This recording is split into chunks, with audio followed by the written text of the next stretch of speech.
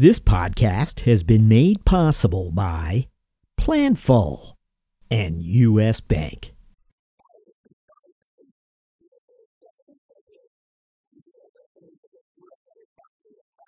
This is episode 540.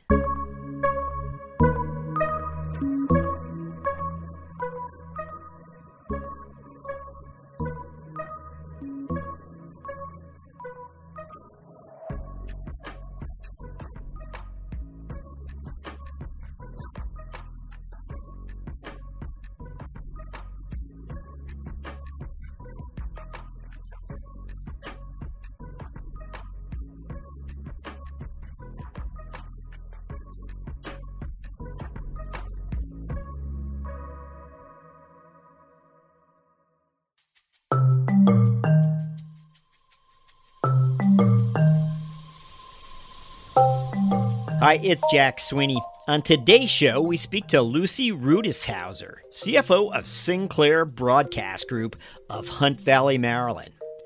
Turn back the clock, and Lucy Rutishauser knocked on the door of a small media upstart not far from her home in the Baltimore, Maryland area. Here was a local business, Rutishauser surmised, that could help fill in the gaps of her finance skill set. Nearly 20 years later, CFO Rutishauser and the Sinclair Broadcast Group just sealed every last gap in local sports networks when it last summer acquired 21 Fox regional sports networks from the Walt Disney Company for a price of $9.6 billion.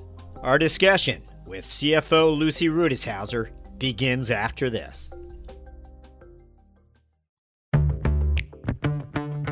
In an ever-changing world, it can be tough to keep up with the latest FP&A trends and innovations that keep you ahead of the game. Luckily, there's a podcast for that. Tune in to Being Planful, the podcast for finance leaders and planning experts, and stay in the know about what's happening in planning and forecasting. Guests like influencer Chris Ortega, Boston Red Sox CFO Tim Zhu, and Brian Lapidus of AFP will keep you up to speed on how you can put finance in the driver's seat this year.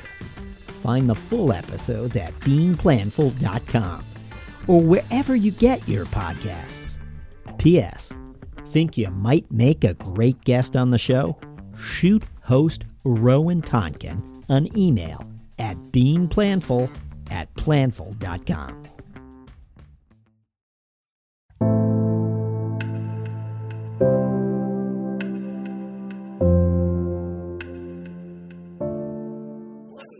speaking with Lucy Rutishauser, CFO of Sinclair Broadcast Group. Lucy, welcome. Thank you. Good to have you with us today. Lucy, as always, it's been a while, I have to say, since we've had a media company or broadcast company represented on the show.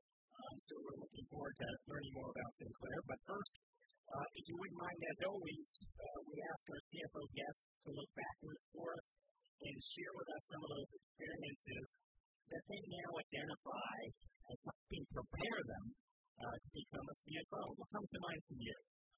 Sure. Great question to start out with, Jack. So I started out in 1988 as a junior treasury analyst at Black & Decker's worldwide headquarters. And the operative word here is junior. This was far from a leadership position, but I've worked hard, as many people have, over time, and 28 years later, I've named a CFO.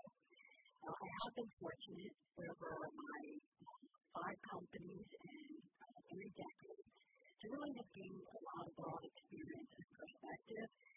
My experience has run the gamut. I have been with international companies and domestic companies. I've worked with private and public companies. I've been in manufacturing, retail, healthcare, printing, and now media. I've been in companies that were bought out and sold. I've been with companies that have been consolidating the industry. So that journey in and of itself was a milestone on my way to becoming a C-suite finance leader. Along the way, and this is something I really hope that those just starting their careers will take to heart. I sacrificed income for experience. So, for instance, in 1990, I had an offer from AT&T as a foreign exchange trader, which I had done at Black & Decker. However, I decided to accept a lower-paying treasury position at Laura Ashley's U.S. division because I wanted to learn cash management. I already had the international experience, but I did not have the domestic cash management experience. And certainly AT&T would have been the easier choice to make from a transition and a bank account standpoint. So the takeaway here is that as you're growing your professional career and moving from job to job, it's crucial to make sure that the decisions that you make are more valuable from a future employer and not just what's best in your bank account at that moment. I came to a similar crossroad again in 1998 when I had to choose among job offers that I had from NASDAQ, a internet startup company, which was offering a very large amount of options, or Sinclair. And interestingly, the position of Sinclair is one that I created. So I had been reading about them rolling up the industry and doing a lot of consolidation, and they were located here in Baltimore, which is where I live and which is where we're headquartered. And I figured, okay, here's a company that's growing, we're probably going to need an assistant treasurer. And so I called them and created the position for myself. The point being is that I selected a job that filled gaps in my background because the job at Sinclair, a smaller company at the time, really let me do a lot more than what a traditional treasurer or an assistant treasurer at that time would be doing. So I introduced corporate communications into my role in investor relations. I've now been with Sinclair for 20 plus years, and again, I really credit that to pursuing a job where I saw continuing for growth. So when I think about how did I get to where I am, well, for me, it really was the mindset. I mean, that was my journey to becoming a finance leader, shifting my mindset from what I wanted short-term to areas that I needed long-term to be successful. If you think about it, what I try to teach younger people is that your education doesn't end with graduation from college or an advanced degree. Each day in your professional life should challenge you and teach you something new. And so that wisdom is both driven and informed my choices as a finance professional. Okay, well, thank you. Some wonderful experiences there and insight takeaways. We want to come back and perhaps ask some more career-related questions of you during the mentoring round. Lucy, but right now, if you would mind, let's find out about Sinclair Broadcasting, which is a company that really grew up with your career, as you just described, even in nearly 20 years. So tell us about this company, a little bit about its growth and its offerings today. Sure. So first off, Sinclair Broadcast Group is a diversified media company. We are one of the largest television broadcasters in the country.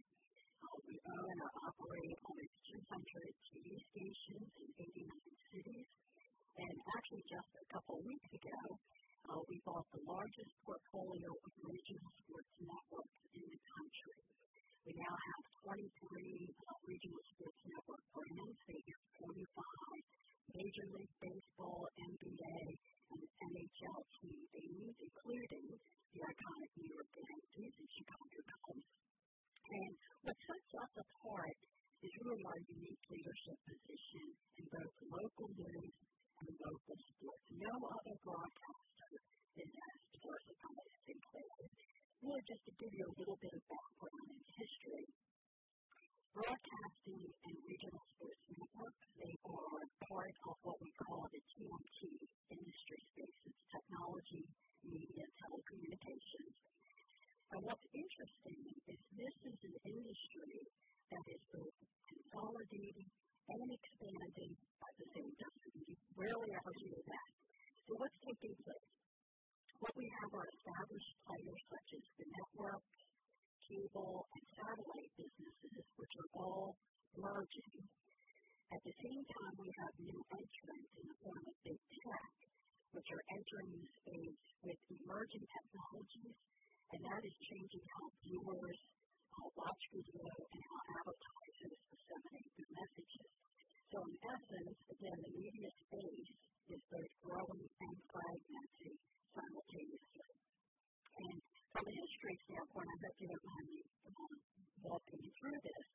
100 years ago, you had radio, and only radio. But then, over the years, TV technology emerged, as is with the gravity ears, etc. And as that was invented, people could consume video, not just audio. And then later, the cable companies started to wire your home so you could get even more channels. And before you knew it, then you had satellite TV. And every time a new technology was offered to viewers, more content was created to fill all these new channels that were available. And that ultimately created more avenues by which advertisers could reach their consumers. Today, you now have streaming, over-the-top technologies such as Hulu and YouTube TV and Disney Plus, and even our own Stir. And all of those are once again fragmenting the market for audiences and advertisers. So the question for all of us in the media landscape is, how do I compete against big tech such as Prime and Netflix and Facebook Live, who are entering the space and making it easier for you to watch video anytime, anywhere, and all the while that they're investing billions of dollars in new technology? And for Sinclair, the answer was to focus on local sports and local news, because nobody else is really doing that. You do have ESPN and CNN and FS1 and platforms such as this, but they are really focused on national sports and national news. And what we know through audience measurement is that consumers care deeply. They care deeply about their own communities, and they trust local news more than any other source. And that's because it has a real impact on your lives. So if you think about why you watch local news, and hopefully, Jeff, you can tell me that you watch local news, you're watching it because you probably want to know, is it going to rain today? Do I need to bring my umbrella? Do I need to get my kids to the bus stop earlier? You want to know if there's an accident, and am I going to be late for work, or have to take a different route? You want to know what's the crime heat map look like in my town or even in my neighborhood. And you want to know how your local teams are doing. So local news and local sports, those are two content genres that have been increasing audiences, all while general entertainment, which is where big tech is focused, is declining. And that decline is in part because the supply of general entertainment shows are increasing with all these new entrants. So at Sinclair, as I mentioned, we have almost 200 TV stations. We produce 2,500 hours of local news per week. That is most of any other news organization in the country. We have incredible journalists. They have won hundreds of news awards each year for both their news and their investigative stories. And now, with the regional sports networks, we're producing 5,500 live events per year. And these are events, games, which can't be replicated or expanded. So this is our niche. This is how we offer something of value to our viewers and advertisers, because it's unique. It's content that people care deeply about. It's relevant to their lives. It's real time, and it's not easy to produce. Yeah, so the multitude of offers the 5,500 events that you just described, how do you begin to track these types of offers? I guess is the question that comes to mind. So I'm going to ask you this question, and of course you have a sizable deal that just moved out for you with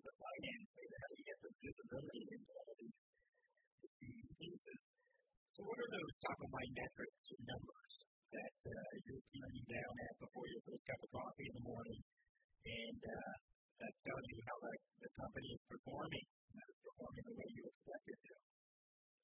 Yeah, so given that we have all these disparate locations, because every TV station, every RSM, since it is local, operates as a local business, has its own regional economies, own management structure. So I don't really look down into that level of detail. I read that for our Chief Revenue Officer and our CFO.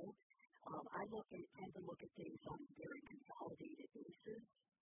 And when I think about how the media sector is valued, we're valued on EBITDA and free cash flow. This is one of the few industries where we are not valued on EPS. So for us, it's all about EBITDA and free cash flow. So those are the two most important financial metrics I look at monthly. And in particular, I want to know where are we up against our public street guidance that we gave. I also look at our weekly advertising sales page reports. Now with the RSMs, about 30% of our revenues come from advertising. And this really gives me an early indication of how we're going to do up against our public guidance. And then monthly, I'm also looking at which TV stations and RSMs are unfavorable to their budgets and why. And then I'll follow up with those general managers and business managers who are remediation plans. Is there a portion of the business that's perhaps being measured more regularly or in a more penetrating way today, perhaps, than the earlier part of your Sinclair days? Sure. So I would say for us, it's really about what we call digital metrics. So over time, we now send our content, not just, as you know, it was just a fixed TV set in your home. That's what we call linear over the air. That's traditional methods. But now we send our content digitally. So it could be to our website, it could be mobile alerts, it could be on social. And that's really because more and more people are consuming the content. They want it when they want it, where they want it. And so digital data has become much more important to us. We want to know how are we tracking for unique visits? What are our impressions on our digital sites? We recently launched, at the beginning of this year, a free ad-supported streaming service called Sinclair. It has over 40 channels in it already. If you haven't downloaded the app, you may want to. But again, it's free. And what's different about Sinclair is that it's local. So you can actually choose your local city and get local news for TV stations. I'm beginning Baltimore. I pull up our Baltimore station and I can access the local news on our Baltimore station. If you pull it up in a city where we're not located, such as New York City, you can choose any other city that you want. We're also in Washington, D.C., where we also have a TV station. So this is very unique because nobody's offering local news in these streaming devices.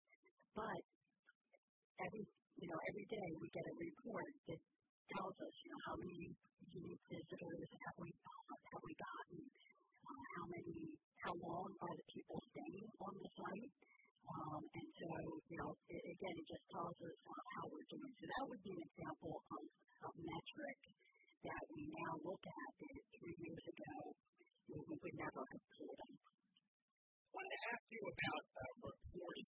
As you just mentioned, this report that now has become increasingly important to people within the organization. Have you discovered other reports that modify how certain reports are issued or distributed? What would you share with us? Sure. So love this question because one of the things when I came into the CFO's role that I did was sit down with our outside auditors, sit down with the financial organization, and what we found is people were doing reports. They've been doing it for 10, 15 years, and it was just part of their checklist. So So I need everybody to go through and understand who they're getting the information from and why, and who they're disseminating the information to and why. And if nobody was using the report and it wasn't needed for audits and financial reporting, public financial reporting, then do away with it. And so we took about 6 months and we did that. We knocked 3 days off of our accounting close process because there were things that people were just doing because they're getting it on their checklist. So that's number one. So that's kind of the opposite of what you asked in terms of new reports. This is going through and eliminating reports that were no longer needed because the business technology, etc. had changed. As far as new reports, we about 2 years ago, we rolled out a CRM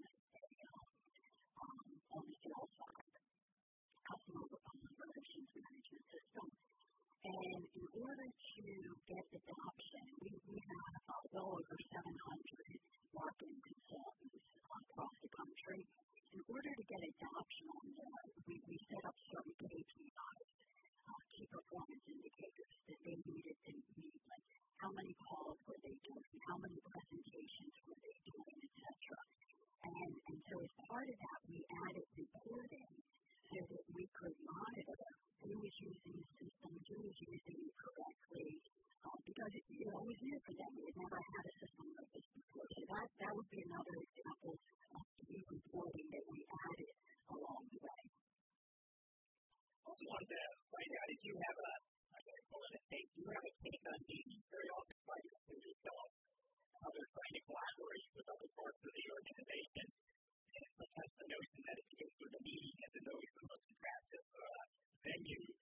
People think meetings can be wasteful. What would you tell us? Do you have a philosophy about meetings? I've been way too long in meetings. I would say meetings and phone calls are where I spend most of my time. And one of the things I did along the way, especially as our company is growing and more and more people are understanding new products, is if somebody asks for an hour-long meeting, I tell them they get half an hour. If they're not coming in half an hour, I'll get up and leave the meeting. And so people have come to understand that they need to make the meetings much more efficient. We've also set up rules of engagement for meetings whereby people can't have the floor the entire time. And we want to hear from all levels of staff that are in that meeting. And so we basically have set up how people communicate and engage in these meetings with one another and how all viewpoints can be heard. But we have tried to make it much more efficient to the point. Again, if somebody asks for a certain amount of time, we automatically cut it down in half or by a third of the time. So that's an important message of the time, no matter what. Now, we are up to our signature question where I get to ask you for a finding strategic moment. And this is simply at some time in your career, your line of sight in the organization allows you to see an opportunity or a risk, whatever it may have been, that led you to respond, whether it was avoiding a problem or pursuing an opportunity. Does anything come to mind? This is a tough one because I'm not sure if I had ever had one of those moments on my own in the past. My experience has been that strategic insights really come from a collaborative effort. And what I mean by that is you could be in a meeting where you're discussing something, and that discussion leads to some aha moment for everybody. I've always tried to be collaborative and inclusive, and I think if you go back to the very beginning, my broad background has given me a lot of different perspectives to just add to that aha moment for people. So for me, it's really just been about being able to offer perspective, being able to listen to those around me to ensure that the organization is reaching its goals. But on my own solely, I don't think that I've had one of those. We'll be back with CFO Lucy Rutishauser after this. The business landscape is changing quickly. As the pressure to manage expenses efficiently and strategically increases, you need solutions that not only help drive down costs and improve efficiencies, but meet the changing needs of your business. At U.S. Bank, we can help. We'll work with you to uncover your specific payment challenges and bring you proactive and innovative solutions and strategies that help you meet the financial goals of your organization. Our commitment to doing the right thing for our customers has earned us the designation of one of the world's most ethical companies from the Ethisphere Institute for 6 years in a row. To learn more, visit us at usbpayment.com. We're back and we kicked off our mentoring round with a big question. What is it that's exciting you in finance in business today? Well, I'm pretty easy because what I'm excited about is that it's not just finance and business. So I spend a lot of my time with the operators, the legal department, the IT department. And for me, it's used from a numbers game to really be in this holistic view whereby everybody is having contact to each other's functions. The other thing I like is that how organizations are becoming very data-driven. It's all about, can I use AI technology? Can I use robotic process analysis? How do we get more data and analyze that to inform the organization? Earlier you shared with us as you entered the CFO role some thoughts there, but I wanted to press a hand on that for this question, which is when you first arrived in the CFO office, and again, you had been probably playing the role in certain respects for some time perhaps, but when you finally had all of the responsibility on your shoulders, what is that piece of advice you wish someone had given you? There had to be some revelation that finally you were in that office, you trained for so many years, you've been prepared for it for so many years, but there had to be something you wish someone had told you. Does anything come to mind? Yeah, I would say, and again, I came up as the treasurer of the organization for many, many years, and as a treasurer, your mindset is, how can someone defraud the company, and what can I do to protect the assets? But as a CFO, you have to be more strategic, you have to be trusting the organization. So I wish someone had given me that insight early on. Unfortunately, I served both roles for the first year that I was CFO. So I had to keep turning on one side of the brain and turning off the other side of the brain depending which meeting I was going into, whether I was going into the treasurer or going into the CFO. A personal habit or part of your daily routine that you believe has in some way contributed to your professional success? Well, I believe George Washington summed it up when he said you have to listen, learn, help, and only then can you lead. So I ask them the questions and listen to them getting answers. And I know that may drive people crazy in my organization, but if I don't understand, then I can't make an informed decision. And with the pace in which our industry is evolving, there's really still a lot more that I have to learn.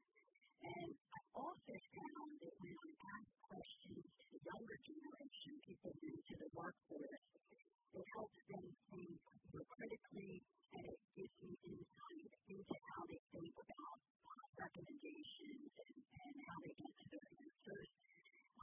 It helps them. I use a phrase with everybody, anticipate. Anticipate the next 3 questions that your audience is going to ask you, and be prepared with the answers.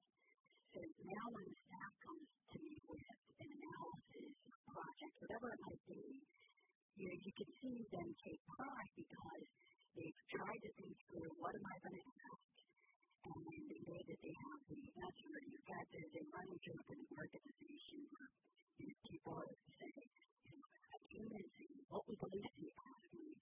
And that's good because, again, we're helping everybody to do more than just the bare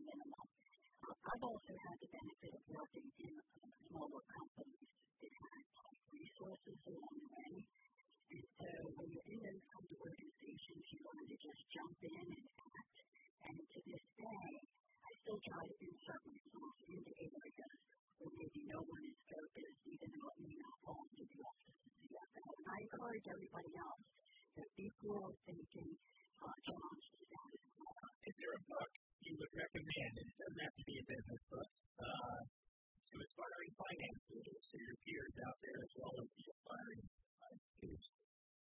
So I have read a lot of books over the past couple of years. Everything from growing your core business, managing expenses, driving profitability, changing cultures. And I know this is not a recent one, so forgive me for this, but one of my favorite books is Moneyball by Michael Lewis. And again, not recent. But this book was actually way ahead of its time in recognizing the value of data and being data-driven, because those concepts are very relevant today, plus the book's quick disciplining.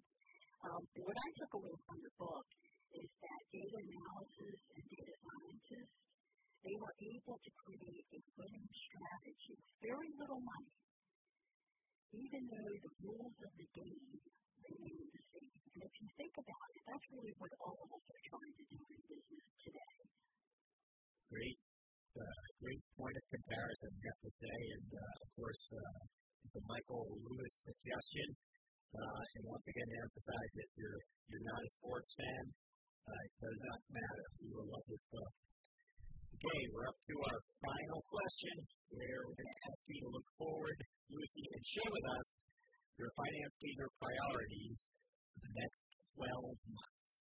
Where we ask you to look forward for us and share with us your priorities for the next 12 months ahead, your finance leader priorities. What comes to mind? So I would say, certainly on the regional sports network acquisition, we have a lot of transition and integration that we need to do from a systems, process, procedural, and cultural standpoint.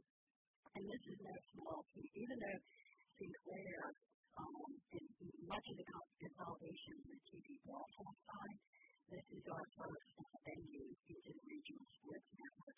And when we did this deal a couple of weeks ago, it actually almost tripled the size of our company.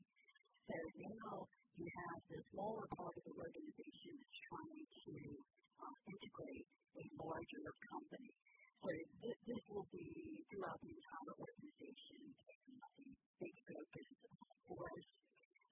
Additionally, we're looking at how are we using budgets in terms of compensation, and should we use budgets in that manner going forward. So very early on in those discussions. And then risk management is a big one that we're looking at. We have certain risk management functions that every company is going to have, whether it's a hospital or insurance, etc. But here we're looking to expand that to foreign functions, or even facilities. So a much more robust program. Lucy Rutishauser, thank you for joining us on CFO Thought Leader.